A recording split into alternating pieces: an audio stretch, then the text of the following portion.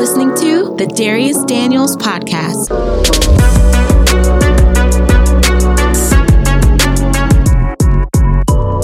Well, what's up, everyone, and welcome to another episode of the Dharius Daniels Podcast. I'm Dharius Daniels, and I'm excited about this conversation for your transformation. As always, I've got my co-host, Dharius and Chastity, with me, and we can't wait to allow you to hear some of the conversation we engaged in on today's show. And in addition to that, I've got an amazing interview with Jennifer Allwood, an incredible business coach, an entrepreneur, a wife, and a mother, who's going to give you some interesting perspective on finances and how you can fuse your faith with your finances to create an amazing future. Can't wait for you to hear it. And as always, we've got the Ask Dr. Dharius section of the Dharius Daniels Podcast, where we are receiving and answering your questions. It's going to be a great show, everybody. Get ready for today's episode of the Dharius Daniels Podcast.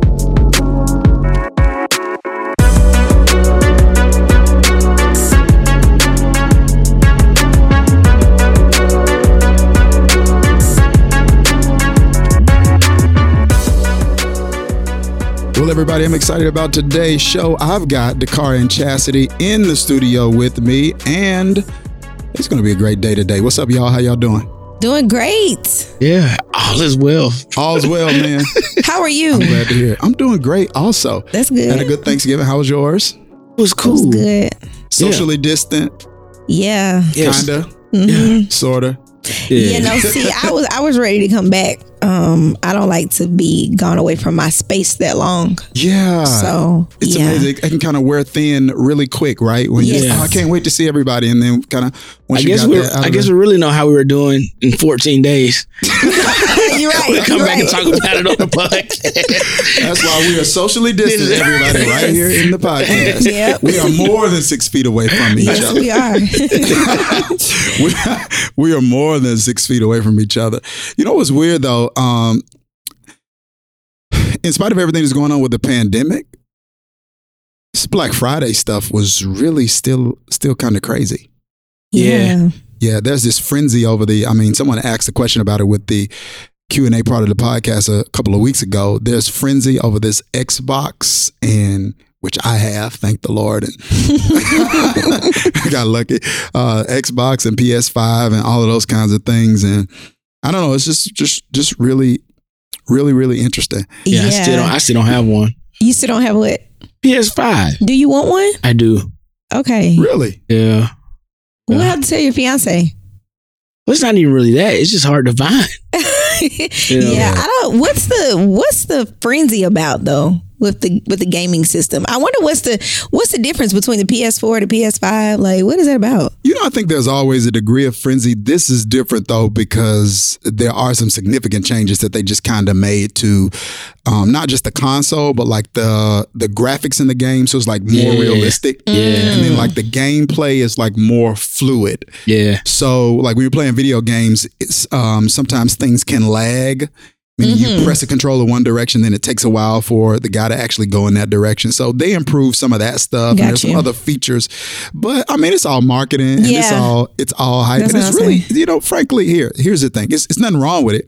But it's all about money. Yeah. It really is. And I don't know. I've been thinking a lot about not PS5s, but just kind of money in general. And I talk a little bit about it in this interview that I got coming up in a second with Jennifer Allwood, but I kind of want to get y'all thoughts on this too. It seems to me that by and large, Christianity is the only religion out of the 3 major religions. When I say major, meaning those that are the most highly populated. So Islam, Judaism, Christianity. Only one that kind of really wrestles with the money thing. Mm-hmm. Like when I say wrestle with it, like mentally, in terms of seeing it as something that's like, bad. And of course, we shouldn't worship it, right? And we shouldn't put it above God, and we shouldn't misuse it. But we seem to kind of be the only ones that wrestle with that a little bit. And I just really can't. It's really, I don't know where that comes from. Part of it might be theological. It's weird to me. And I think maybe because 1, I grew up in poverty, and then 2, as a pastor, I've been exposed to it. So I see just the ramifications of it. And I don't know. It's really difficult for me to wrap my head around kind of a theology where people paint something that you need as something that's so bad. Yeah, it's something I've always wondered, like, why are people, like, especially as Christians or people that are non-Christians, and they try to dictate what Christians do or, you know, whatever, what's the hyper focus around, like, the money thing. Yeah. And it's like, you can't be comfortable even as a Christian and really make your money and enjoy the fruits of your labor, because there's a concern of, well, what are people going to think of me about 100%. The car that I drive or the things that I wear? And I just feel like it's so much surrounded around that. And it's like, where did that even come from? And what is it to you of how I make my money and how I spend it? It's mine. Yeah, especially as long as it's like moral and legal. Exactly. Yeah. And I'm glad you said that, because I would consider myself a moral capitalist. And what and what I mean by that is I believe in doing good, but I also believe in money. Like I think it's a quote from Jay-Z. Obviously, I'm not sure what he believes, but I do like this line of his where he says, I got rich. I mean, I can't help the poor if I'm one of them. So I got rich to give back. To me, that's the win-win. And that's how I kind of process everything. Like, I want to be in a situation where I can be more of a giver. Absolutely. And like you said, I don't always necessarily say I grew up in poverty, but I did grow up in an environment where poverty existed. Like I'm around the corner from drugstores. I mean, when I say drugstores, I'm talking about where guys sold drugs. Yeah, right. He's not talking about Walgreens and right. Street pharmacists. Yeah, right. So street pharmacists. But I knew then that I wanted to create a life where I could go back to my community. I wanted to give back, and I think that a lot of times people say, "Well, you don't need money to do it." Well, yes and no, but yes, money. Yeah, absolutely. and I like it. You know, yeah, I think Chastity, something that you said is like really important, and that is, so if a person has a personal philosophy that says, you know, that money really doesn't matter that much to me. Now, so for any Christian, for anybody in general, I don't think you shouldn't worship it. Like, it's a tool. It's not your source, it's your resource. And it's something God created. Yeah. And you should have values that govern your life that determine, okay, what I won't violate to get it. Yeah, that's and good. What matters to me more than making it. But so if a person has a different view where they feel like, that just really doesn't matter that much to me, I think what Chastity said is so important. That's fine for you to have that personal view. It's not fine, though, for you to impose that view as the moral standard for someone else. Absolutely. Especially if a person says, hey, I'm going to be generous to the poor because I should. I'm going to be generous to other causes because I should. I'm going to give tithe, offering, alms, or whatever you believe about that. But I'm also going to be generous to the people I love the most. Yes. And so I think that's where, you know, there's some, like Black Friday, right? I don't know if y'all seen the memes, like when things were open and there'll be like memes of people standing outside. Yeah. Yes. And like, if people stood in line like this to get in church, things will be. Yeah, it's the weirdest thing. Yeah. Why are you comparing that? So part of me was like, well, I'm not going to go there. That would have sounded like a flex. So I'm not going to say that. But some people do stand in line to get in some churches, you know? The point that I'm making, though, is no, man, we shouldn't be like hyper consumers. And like you said, we shouldn't be unethical capitalists. We shouldn't exploit people. But at the same time, if somebody chooses to be Wesleyan, I'm more Wesleyan in my economic philosophy, like John Wesley is from the way I look at it. Make all you can, save all you can, and give all you can. Yes. And Wesley did a lot of good by adopting that philosophy. Now, theologically, like Dharius, I know this is, you know, you're a Vanderbilt guy. It's Gnosticism. That's part of it, right? This whole idea that what you see is good, what you see is bad, what you don't see is good. The immaterial is of higher value than the material, et cetera. And so I think that's part of it theologically, but it's just like a lot of cultural baggage around that. And anytime anybody says something about economic empowerment in Christian circles, they like label you a prosperity gospel person. And it's like, no, I actually help poor people. Yeah. And I actually know it takes resources to do that. Right. Absolutely. Or we grew up around poverty and we know what it's like for people that we love to not be able to get a prescription filled. Right.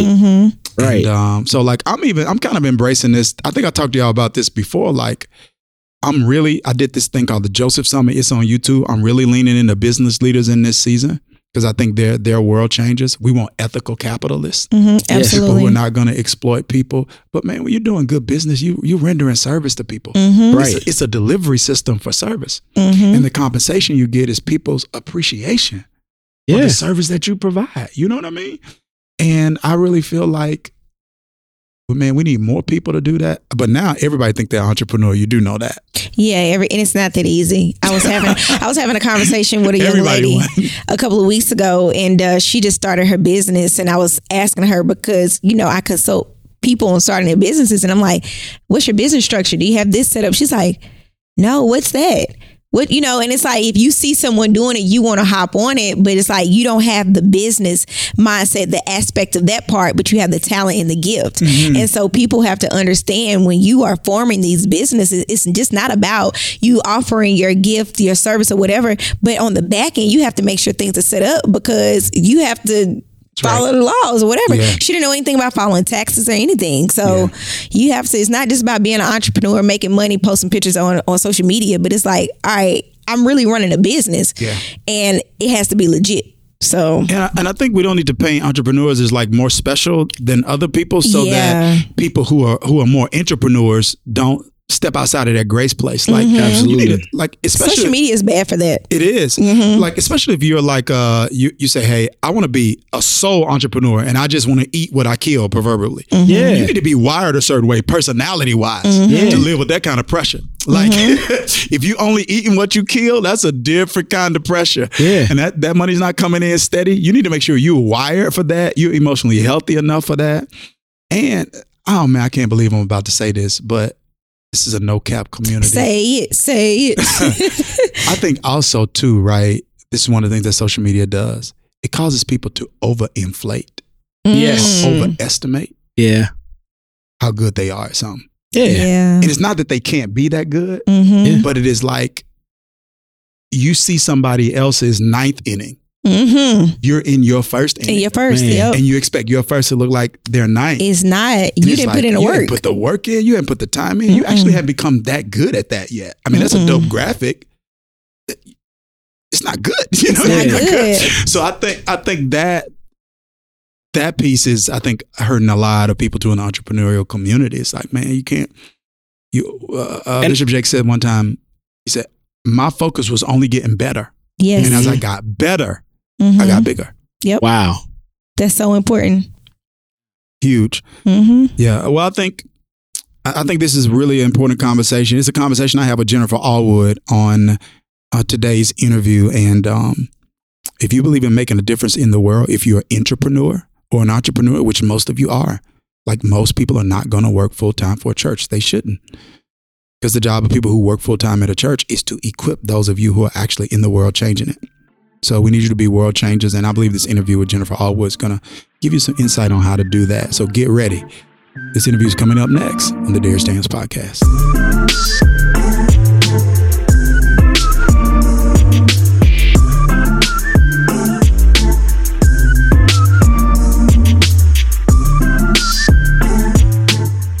Well, everybody, I'm excited. I'm excited about every guest. I do not have a guest that I'm not excited about.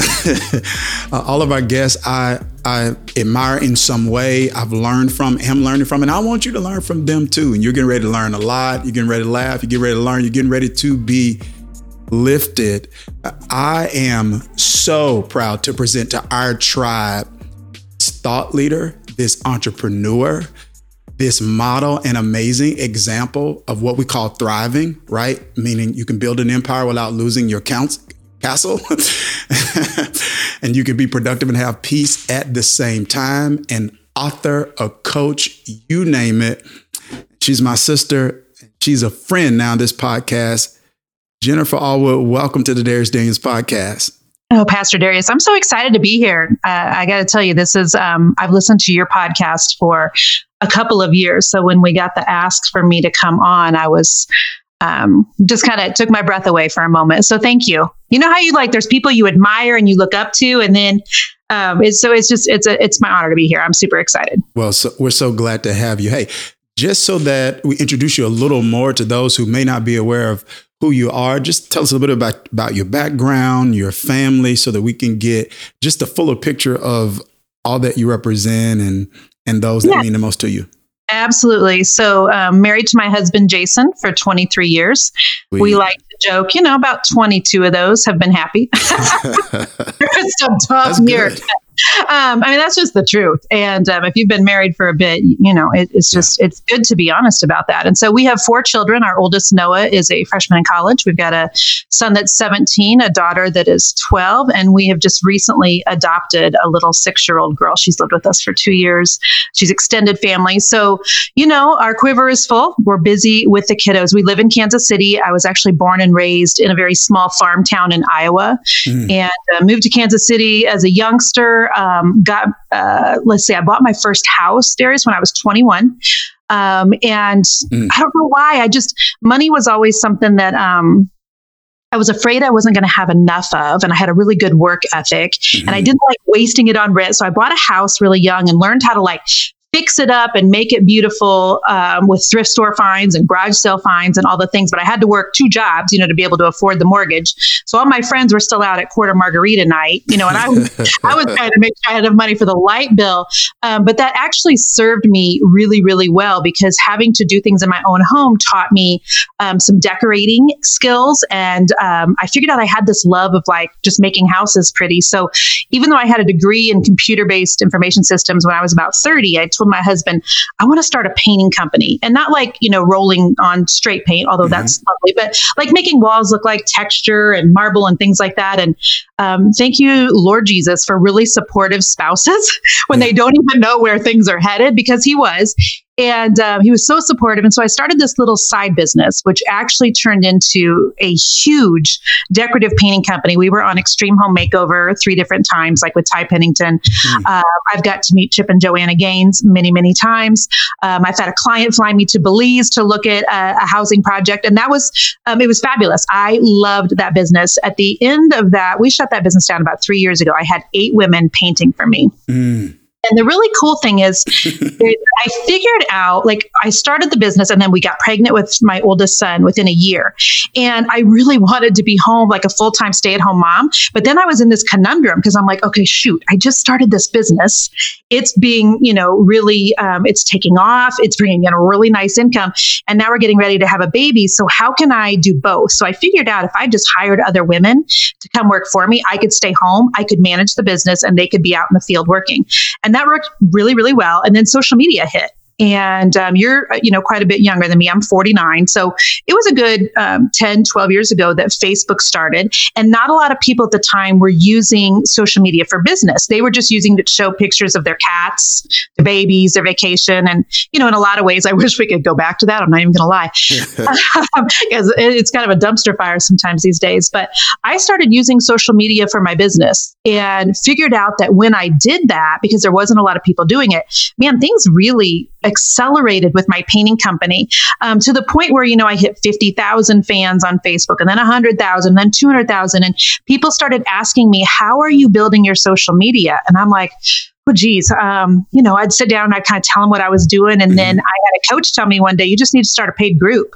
You can give people all your knowledge. Just don't do it for free. Give them some, but start a paid group. So I started a $47 a month coaching group, and we now have we're nearing 2,400 women in that group every month. And I've really shifted out of the DIY and painting space into the teaching women how to use the internet to build a business, so that if they want to stay home, they can do that. Or if they have a brick and mortar and they just need more foot traffic, they can do that. But God's pivoted me several times kind of into what I'm doing today. And so, here we are. As you were talking, sure, anyone who's listening. So thank you, one, for just that transparency and sharing everything that you've shared. But anyone who's listening has probably picked up, she has entrepreneurial leanings. She started a paint company. And this is what I mean by that. I mean, in terms of your mentality, the way your brain processed an opportunity was not to carry out a task, but to start a business. It wasn't, I'm going to start painting. I'm going to start a painting business. Right. Yeah. So obviously, and I want to get into what in terms of some of the things that you do, but I want to kind of lift up or have you unpack for us the why. So is this just something you fell into? I know this is something you're very purposeful about now in terms of, in some sense, hey, this is part of the way I carry out my purpose in the marketplace is by coaching, leading businesses and coaching and developing and deploying business leaders. But is this something that you just kind of fell into as a means to secure yourself financially when you first started? Or was it a passion? What kind of threw you in this direction?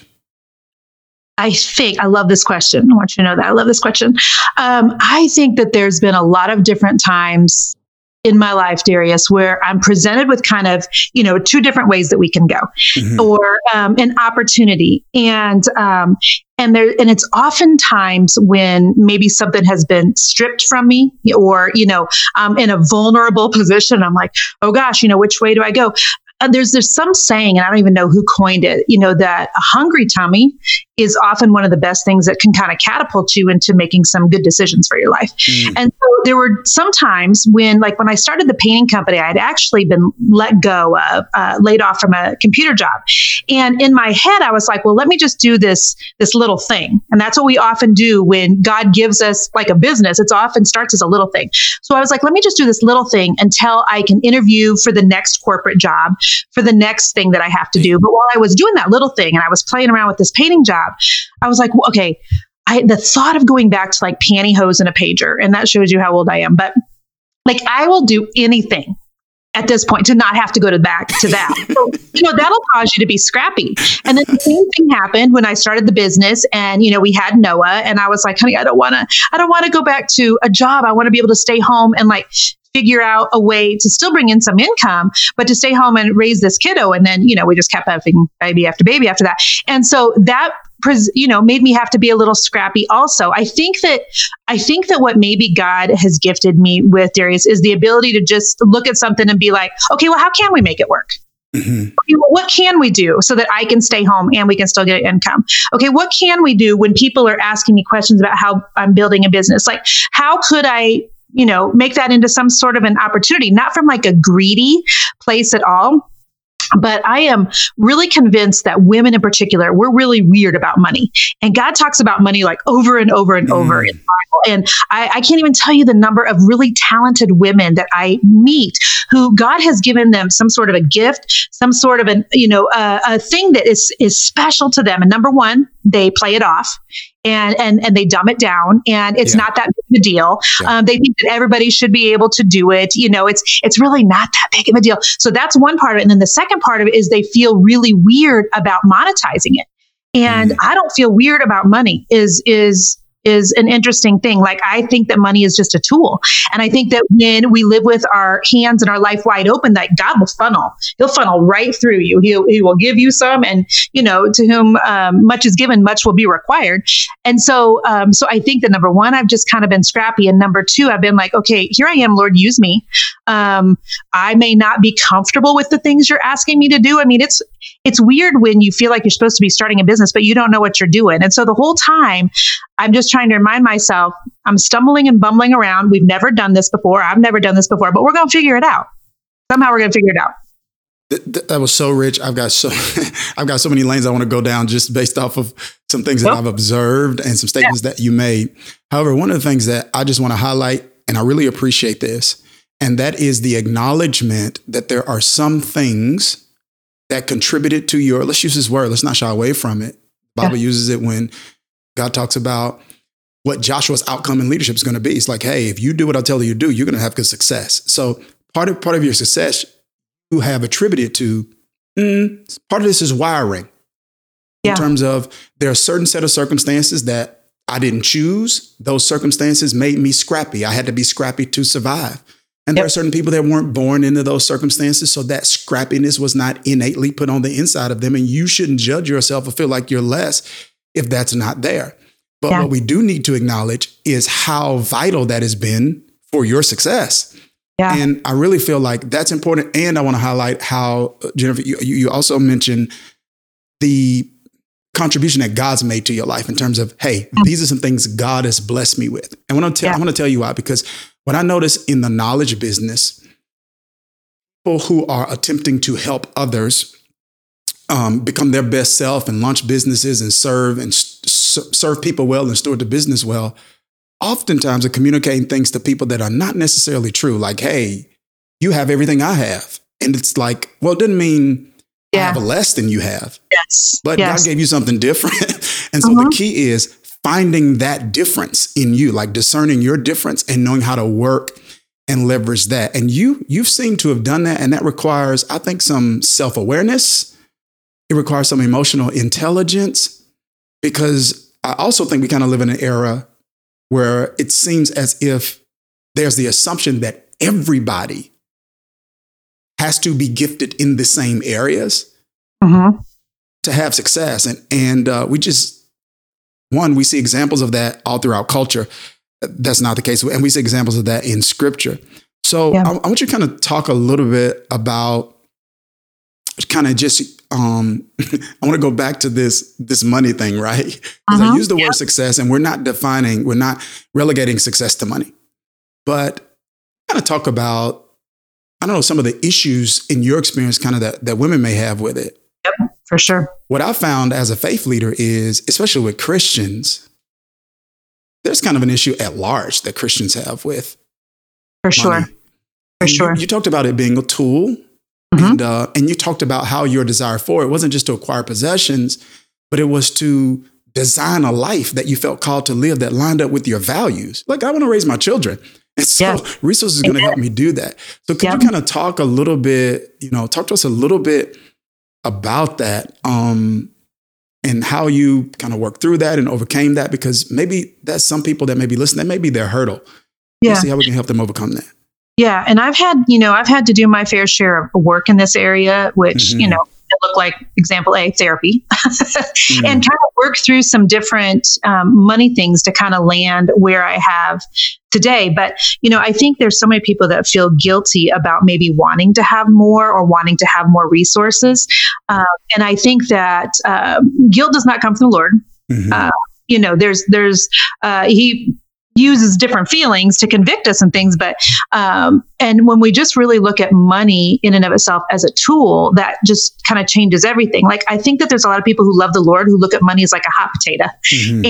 And what I've noticed in the business world, Dharius, is there will be women who come into my coaching group and they're making pretty good money, but they can't keep it. They'll lose it. Like, they'll feel guilty about it. They'll give it all away. So there's like two extremes. There's like this group of people who feel really kind of weird about making money, weird that they feel guilty that they even want more. And so I'm trying to talk to them about, look, like, when you make more, you can give more. When you make more, you can influence more. When you make more, like, what a blessing to your family. I mean, Proverbs talks about money all over the place and leaving an inheritance to our children and things, not so they can be spoiled brats. But I think that's just, it's wisdom to figure out if you have some hangups about money that don't align with God's word. Yeah. So I think that's one part. And then we've got the other group of women that I'll often coach who, they'll get it, but they can't hold on to it. They'll feel like when they get money coming in, they have to give it away. They spend it all or what have you. And that's not, a good place to be in either. And so the thing with the business that I'm in, and I've just figured this out in like the last year, and I'm like, thank you, Jesus, for just the pivotal moment where I finally figured out that, the Bible talks about us being soul, spirit, and mind, right? And so for years, I've kind of been coaching just from strategy. Just here's how you can get a better Facebook ad. Here's how you can build your Instagram following. Here's how to get a great email list, thinking that strategy is what's going to change people's business. But the truth is that after, doing this now for 5.5, 6 years, the strategy, like, I can give out all the strategy in the world.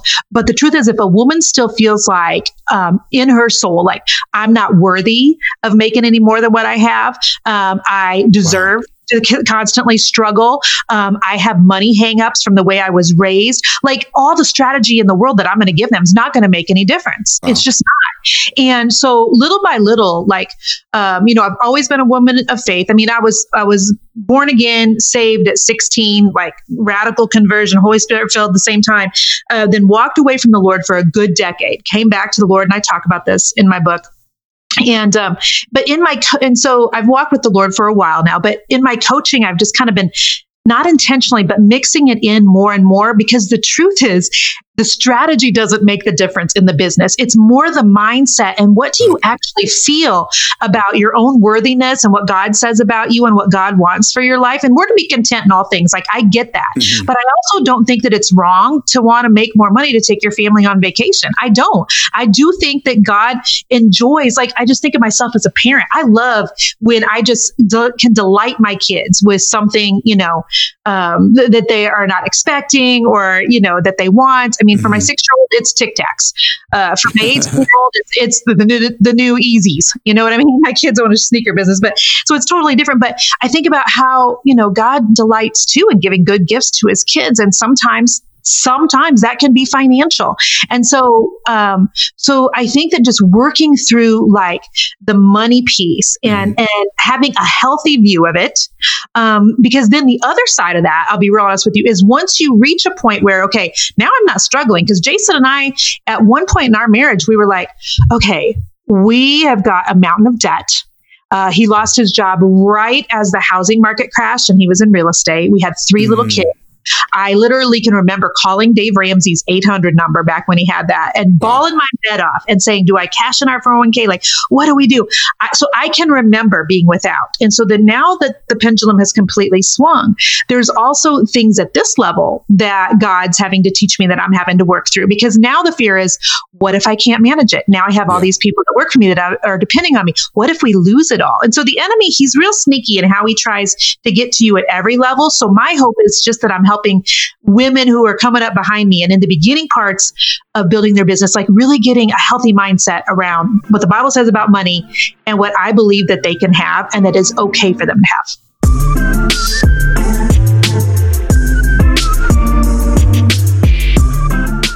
95% of people living in apartments aren't connected to a local church, making it our largest mission field. Apartment Life brings Christians who are passionate about loving their neighbors to host irresistible events and to care for apartment residents in times of need. Yes, even in the middle of a pandemic, especially in the middle of a pandemic, Apartment Life has connected more than 65,000 residents with local churches over the past 20 years. Visit apartmentlife.org/relevant to get involved today and tell them we sent you.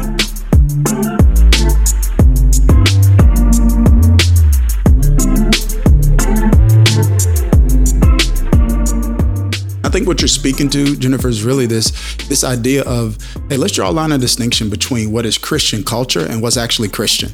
Like the Christian culture, those myths, those ideologies, even those theologies, right, that just may not be aligned with the word of God, but they're dominant and they're popular and they describe the attitude of many believers.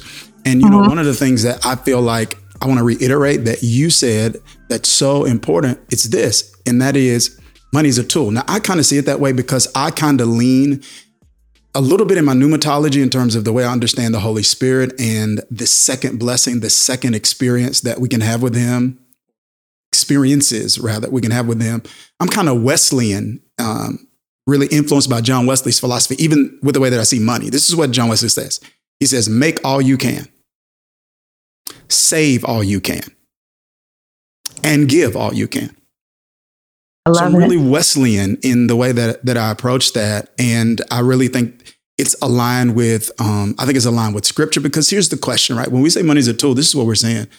We're saying when you don't see money as a tool, even as a Christian, this is the question you ask. You ask, what do I want to do with my money? When you see money as a tool, when you don't see it as a tool, you say, what do I want to do with my money?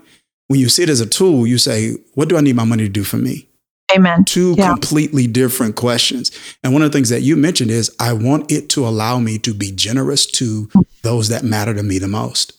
Amen. And to strangers as well. There's plenty of organizations that are near and dear to my heart. But I'll tell you something that I've seen it happening in the business world. And just know, Pastor Dharius, that I am still a work in progress. So this may not be biblical. I'm just going to say that. And you can pastor me. But here's what I've noticed that has really just, sometimes I find that the things that make you angry, that righteous anger, are actually like the arena that God's trying to move you into.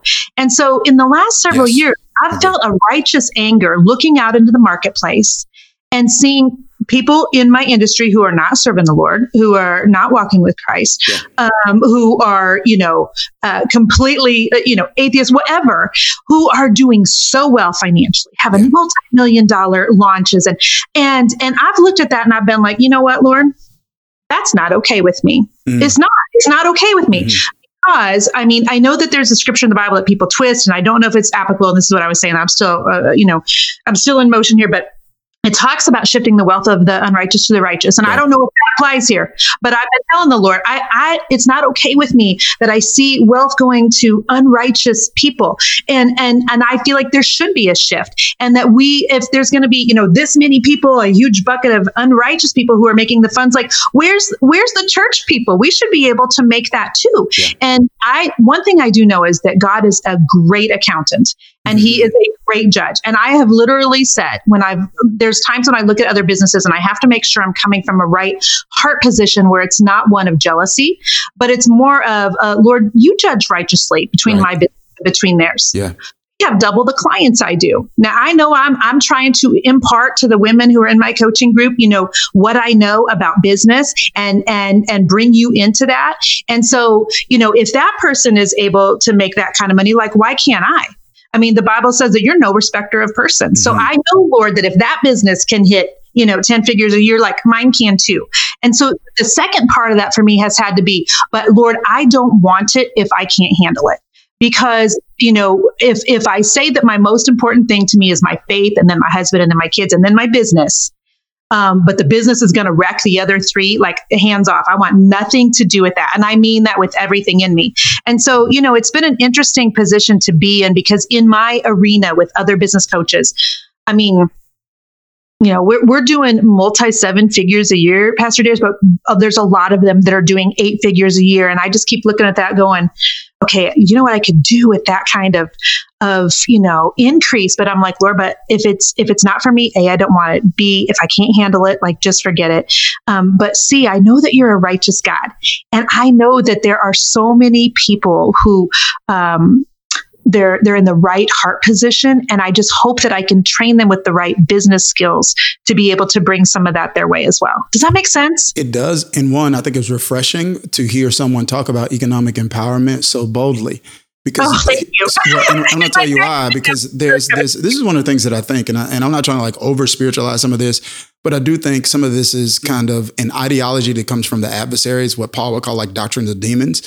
This idea that anytime anyone highlights what the scriptures have to say about resources and the importance of managing them well, and watch this, the receiving of them, the influx of resources coming into the life of a person, sometimes as an expression of people's appreciation for the value that you're adding to somebody's life, right? It's sometimes that influx of resources is evidence of unique contributions you're making to people.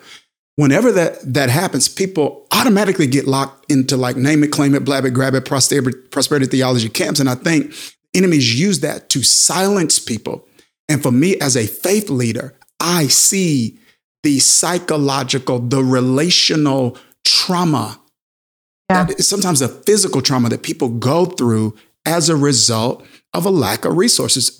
Jennifer, when the pandemic first happened and they shut down schools, one of the first things our church did is we partnered with an organization in the city that was going to provide meals for kids, because there was a large portion of kids that went to a specific school in an area that's really close to our largest campus, that their eating was going to be significantly decreased because they weren't going to get the meals at home they were getting at school. Right. And so in order to remedy that, we needed resources. It was, and it wasn't that they had parents that were just neglectful. They're strapped. They just financially couldn't. Yep. And so I really think it's, in some way, I call it like a hermeneutic of privilege when people just completely minimize. Yeah. And so when I talk about privilege, I'm not even talking about privilege around racial lines. It's privilege around wealth lines, right? Where you're not familiar with or in proximity to ramifications of poverty. So you can dismiss the importance of money because you don't know what it's like to be around people who don't have any. Yeah. So I think what you're doing is powerful. Well, and, delivering this with a heart of humility, but when the pandemic hit, I know that, I get a lot of DMs on social media, which I love because I have a large platform and I think that people feel like I'm approachable, and I welcome them to send me DMs. I tried to offload that for a little while, and then I brought it back, and I've told my team, like, if ever I'm so big for my britches that I don't have the time to respond to people in the DMs, like I don't deserve this platform anymore. So I spend an hour to 2 hours every single day just responding to people. And I knew when the pandemic, when we were into it just a little bit, and there were people that were just hurting in my DMs. And literally one night I was praying and felt like I was supposed to just come on and say, there's somebody that needs their light bill paid. And so I said that on one of my Instagram stories. If that's you, if you need your light bill paid, like, you just message me right now. And there was 6 or 7 people that I just took care of their light bill for them. I don't know who they are, but they sent me DMs and we took care of it. I couldn't do that if I didn't have a business that wasn't generating an income.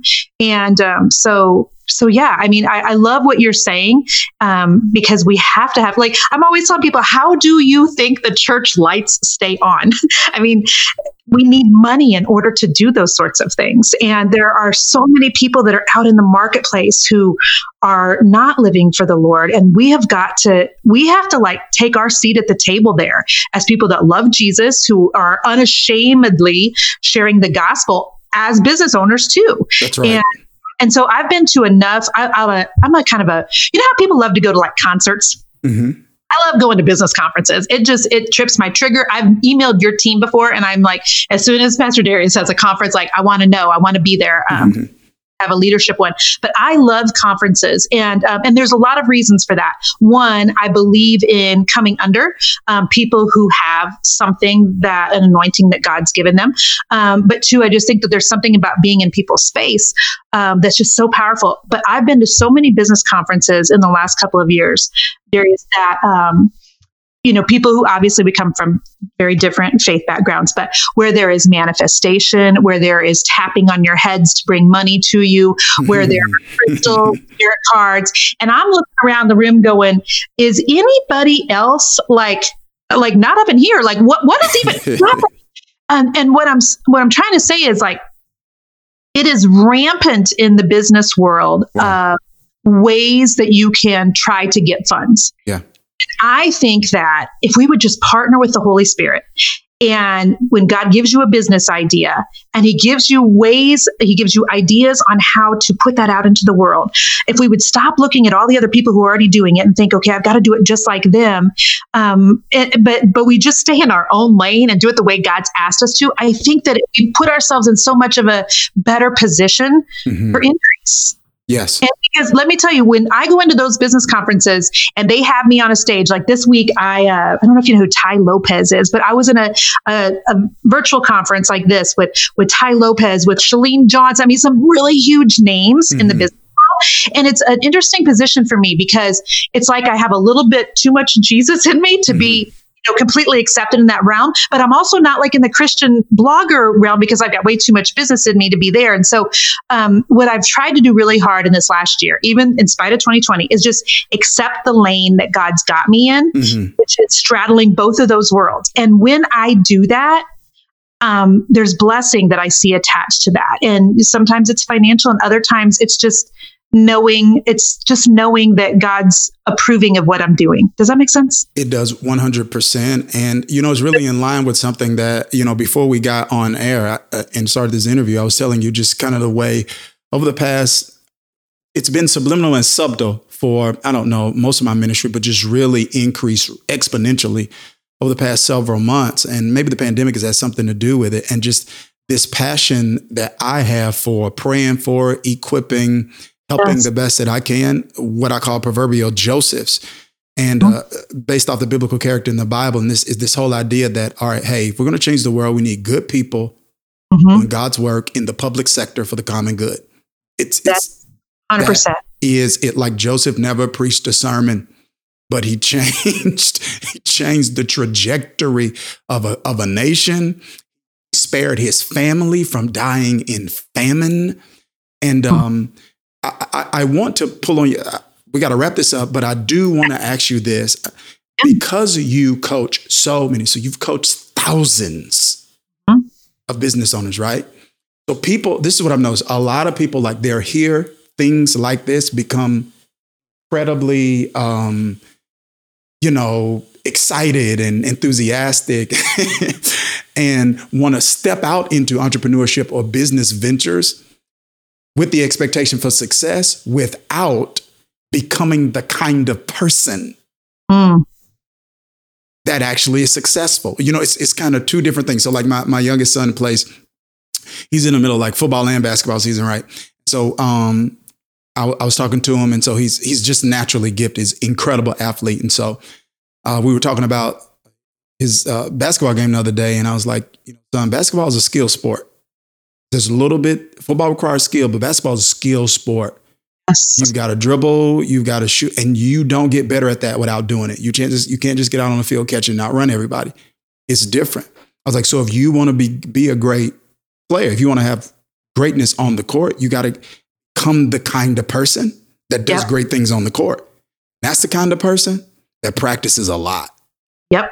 So what are some traits that you've seen? Because people, hey, I want to do a business venture. One, I think some people are entrepreneurs, not entrepreneurs. That's a whole nother conversation, right? But so everybody shouldn't just don't leave your job. But here's the point I'm making. I'm sure there are some traits that you've seen in people that kind of make them stand out from the rest when it comes to their entrepreneurial success. What are some of those traits? Yeah. So it's, so I love what you were saying about entrepreneurs, by the way, also, because I think that there's this thinking right now that, that whatever you're passionate about, like that's what you're supposed to be doing for a business. And often I find that you'll be passionate about something that's not going to make you any money at all, but God will have you doing something else that will fund that passion project. Oh, good. So I think you got to be, in tune with that. But so if you're someone who's wanting to grow a business, it's not really passion, but I think that there needs to be a willingness to learn. B, understanding that if there's somebody you see who's doing the thing that you're wanting, like figure out how you can, whether it's taking a training from you or reading a book from this person or getting into a coaching group, me or somebody else, like coming into that environment is so important, because if you want to go like, what's that saying? If you want to go fast, go alone. If you want to go far, go together. Right. And there's times like I've went to conferences and things before, Pastor Dharius, where I just wanted to like catch the anointing. I'm not even lying. Like I went to, if you know who Lance Wallnow is, he's the first one I ever heard talk about like the 7 mountains and knowing what mountain you're called to. And I literally went to a conference just to ask him to pray over me. I literally went to Sarah Jakes Roberts' conference just to get close to her and Teray, and they prayed over me. Like into whether it's virtually right now, because it is 2020, or in person, like the people's area, because I had somebody join my coaching group once, and it ended up now that her and I pray together every Monday morning. She's an entrepreneur in my space, but she said she joined my coaching group, not for the content, but for the covering. And I thought, man, that is so deep. And that blessed me so much. And so passion can only take you so far. And then I think you're going to have to get around other people who have, the same type of thinking. And by the way, like if you're wired for entrepreneurship, a lot of your family and your friends, they're just not going to get it. And it's no offense to them. You're just wired differently. It's like when you decide you're trying to start a business or grow a business, or my favorite is when people are trying to turn a hobby into a full-time business. Like those are my people. I love that. That's my jam. It's really important who you surround yourself with, because there's so many things you're going to have to up level in mentally. You're going to have to think differently. You just are. You have to think differently when you're going to be an entrepreneur, that you can't be surrounded by people who they want you to stay put or they don't get it, or they want to get it and they want what's best for you, but they're giving you all these ideas of like, they're people like, but is 2020 the right time to start something? Or but how are you going to do that and have don't even get me started on we need to have a take 2 of this where we talk about the lie that women can have it all, because they can, but they just can't have it all at once. Or the lie that they can't start a thing until their kids are grown, because that's a lie from the enemy too. Yeah.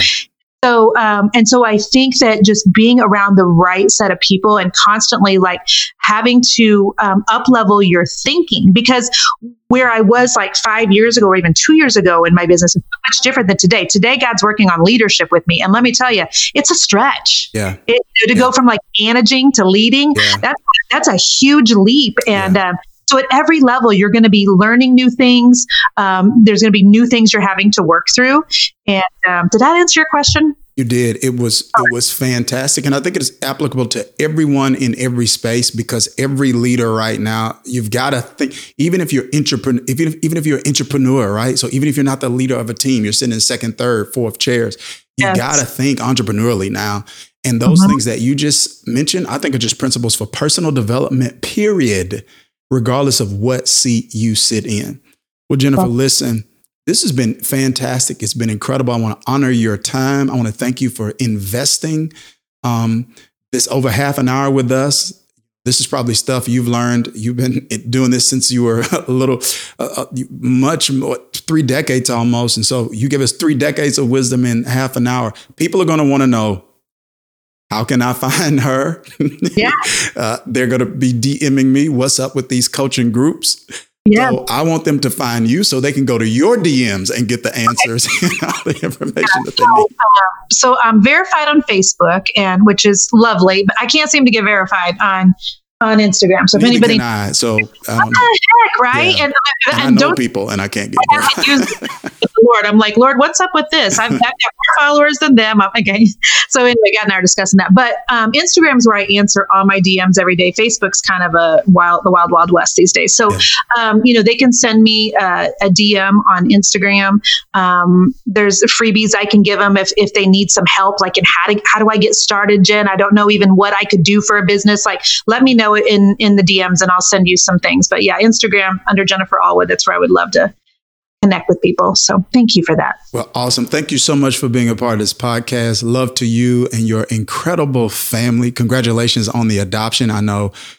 Thank you for allowing, my wife and I even to have kind of an outside view on the end, at least the ending part of that process and finalizing all of that. We just felt really honored and blessed by that, and really excited about you and the value you're about to add in this next season of your life to the kingdom.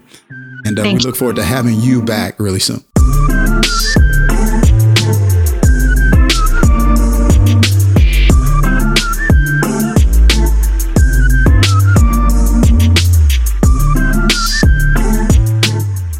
Today's show is brought to you by United HealthShare Ministries. These days, finding affordable quality health care is more difficult than ever. So if you're looking to save up to 50% on your healthcare expenses, listen up. You don't have to wait around hoping healthcare will improve in the U.S. Instead, join millions of Christians who are choosing HealthShare memberships like UHSM. UHSM is a nonprofit Christian health share with a sole purpose of helping you achieve your best health. To protect your health with modern health sharing from UHSM, including program benefits from CVS Caremark, no-cost telehealth visits, and access to 1 million doctors and providers. Satisfy your medical needs and save up to 50% with UHSM.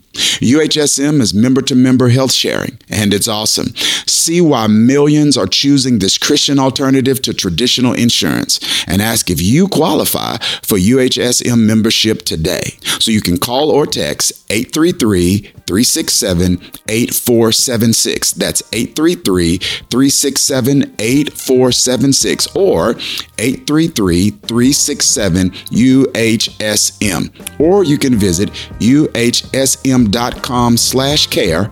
That's uhsm.com/care.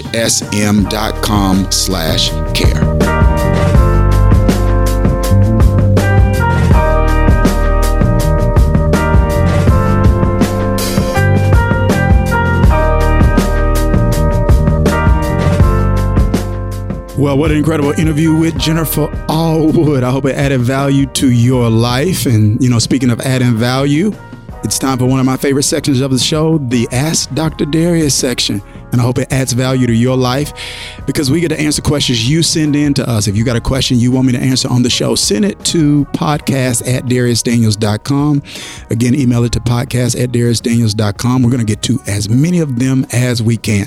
We've got a few that have come in for today's show. I'm going to toss it over to Dakari. He's going to start us off with the first question. All right, PD, this question comes from Donald. Donald says, listen, I've been watching you for so many years. I've watched you pastor. I've watched you speak at amazing conferences. I've watched you put together some amazing programs. But I want to ask you this. You're a pastor. is this the final chapter for you? Is this the end all be all? Do you see yourself retiring as a pastor? That is a very interesting question. So, do I see myself retire? This is, of course, these are my plans, not God's. No one knows exactly what God has in store in the future, but do I see myself eventually retiring from pastoring? Yes. Meaning that if I have my say, will I pastor until I transition to heaven? The answer to that question is no. So, I could see myself probably doing this maybe another 20 years. And I do feel like I want to work until I pass away. But the way in which I work and the roles that I kind of express my work in, I think would change.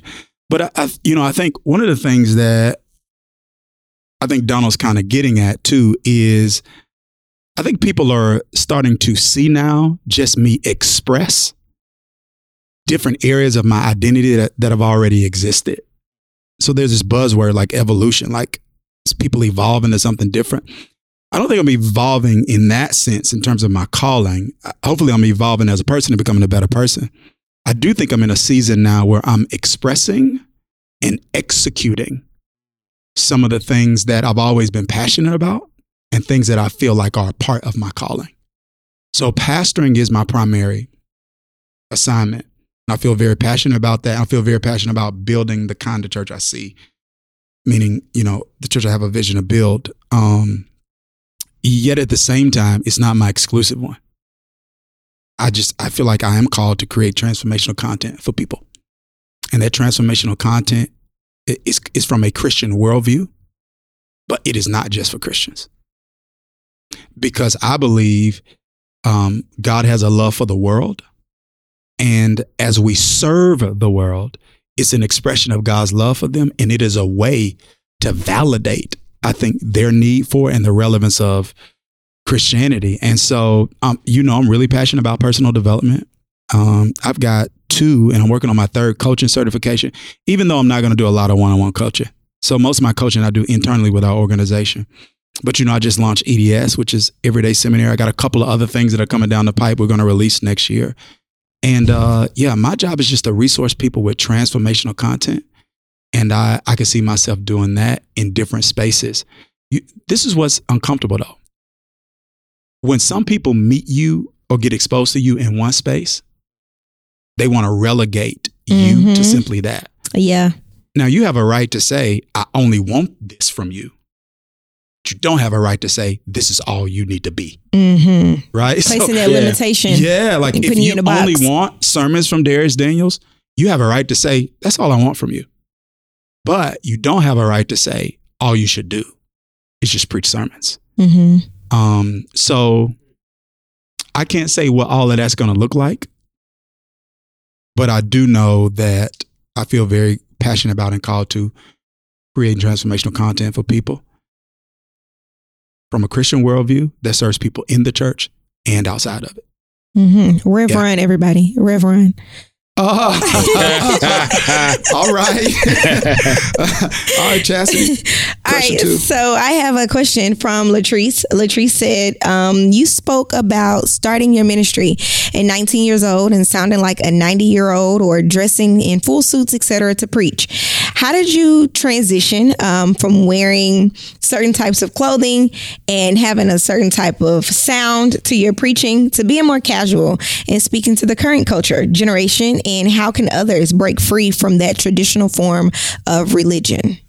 Got it. So I feel like I hear 2 themes in the question. And one is, I think, generally like a question of, one has religious connotations, and I think one is just a larger question about conformity. So when I talked about like when I was 19, that's when I started preaching. I was being facetious, right? When I said I wasn't insulting somebody that was 90, but I was saying, you're 19. There were not 19-year-old guys in ministry that I could look to and see myself in. So it was almost as if, in taking on a ministry identity, I took on the identity of the other people that I saw in ministry. Yeah. And what happened is, I don't think there was an evolution. I don't think what people are seeing is an evolution more than just and the courage to actually just operate in my uniqueness. Mm-hmm. So if I still wanted to like wear, the issue's not about clothes, but if I still wanted to wear suits because that was like my swag or my style, I would wear suits. Mm-hmm. So I'm not like not wearing suits to be relevant, because I think you can like, there are a lot of people who are not wearing suits. That does not make you relevant. Right. It does not make you relevant. You know what I'm saying? It's like some people's like, nah, Bishop, I want you to put your suit back on. Put it on. Yeah. That ain't really a swag. Get it back this way. Put them jeans on with them gators. Yeah, Bishop, no, put your collar back on, please. So I just feel like with time, a person realizes that, all right, no matter what iteration of myself I expose, you aren't going to please everybody. Mm-hmm. So what does it mean then to be wise and to be prudent, but to be authentic in terms of being your actual self, and believe that the people who actually want the authentic you will be drawn to you. So if you don't rock with me because of some shifts that you've seen in that area, then it's like, I've got to be able to live with the fact that I either have to be a prisoner to your expectation for the rest of my life, or I have to be authentically who God called me to be, and express that with prudence and wisdom, and then just believe that the people that's for, it's who it's for. And I would say the same thing applies like with toxic religion. It's just kind of getting to the point where I don't think all tradition is toxic. I don't think religion is toxic. I think bad religion can be. But the point that I'm making is I do think it all comes down to conformity and us feeling the pressure to fit within these molds that might not work for you. Yeah. It's like wearing Saul's armor. So I don't feel like I'm changing. I just feel like I'm just exposing. Was that a fear of yours to actually show more? Yeah. Oh, 100%. Yeah, 100%. I think that public figures. All right, so I don't want to get political. I'm just going to use this as an example because people are going.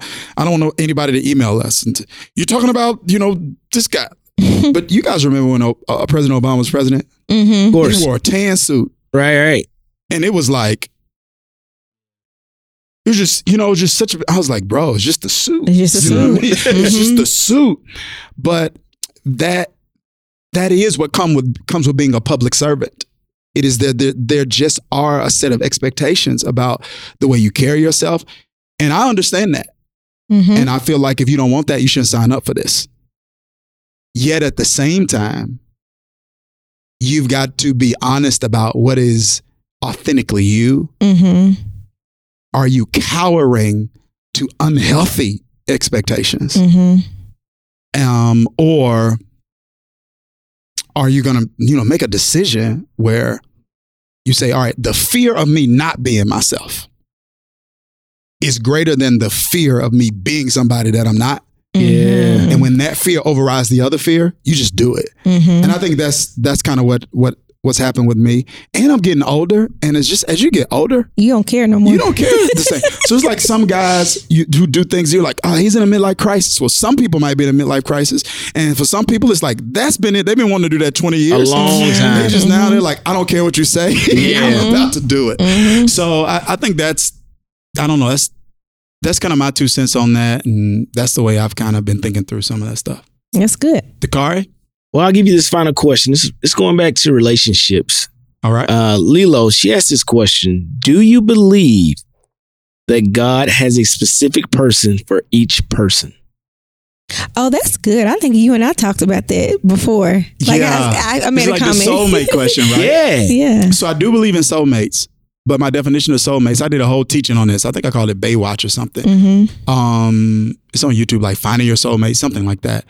But a soulmate is somebody that's necessary for your assignment and suitable for your soul, mind, will, emotions, imaginations, affections. So I do believe that there are people that like are soulmates in that sense. I do not believe in every instance there is one person that is only that.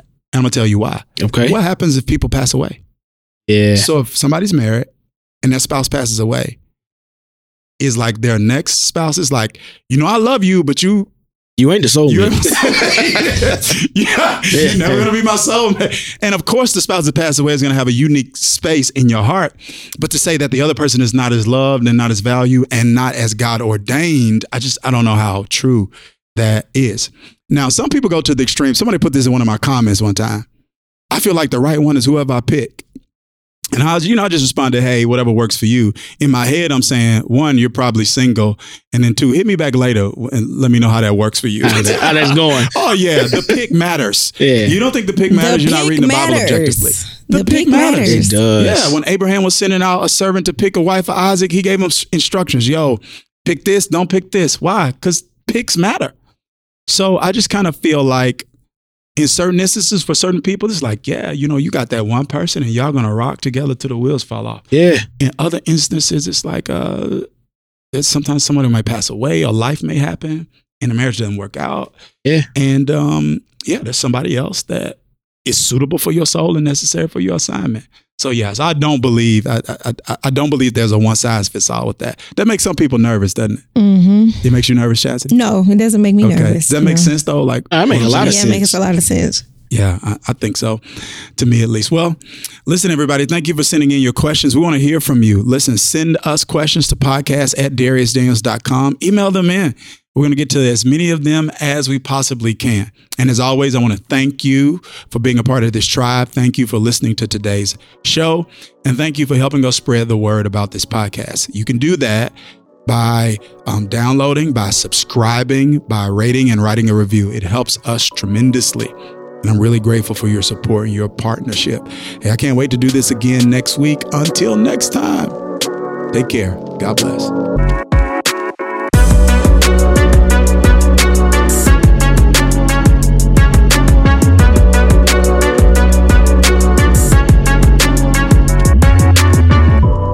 Thank you for listening to the Dharius Daniels Podcast, part of the Relevant Podcast Network. For more great content from Dr. Dharius, including his books, sermons, and more, check out DhariusDaniels.com. Also, be sure to follow him on Instagram, Facebook, and Twitter.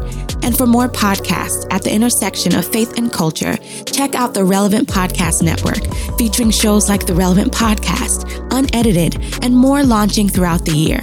Find out more by clicking podcasts at relevantmagazine.com.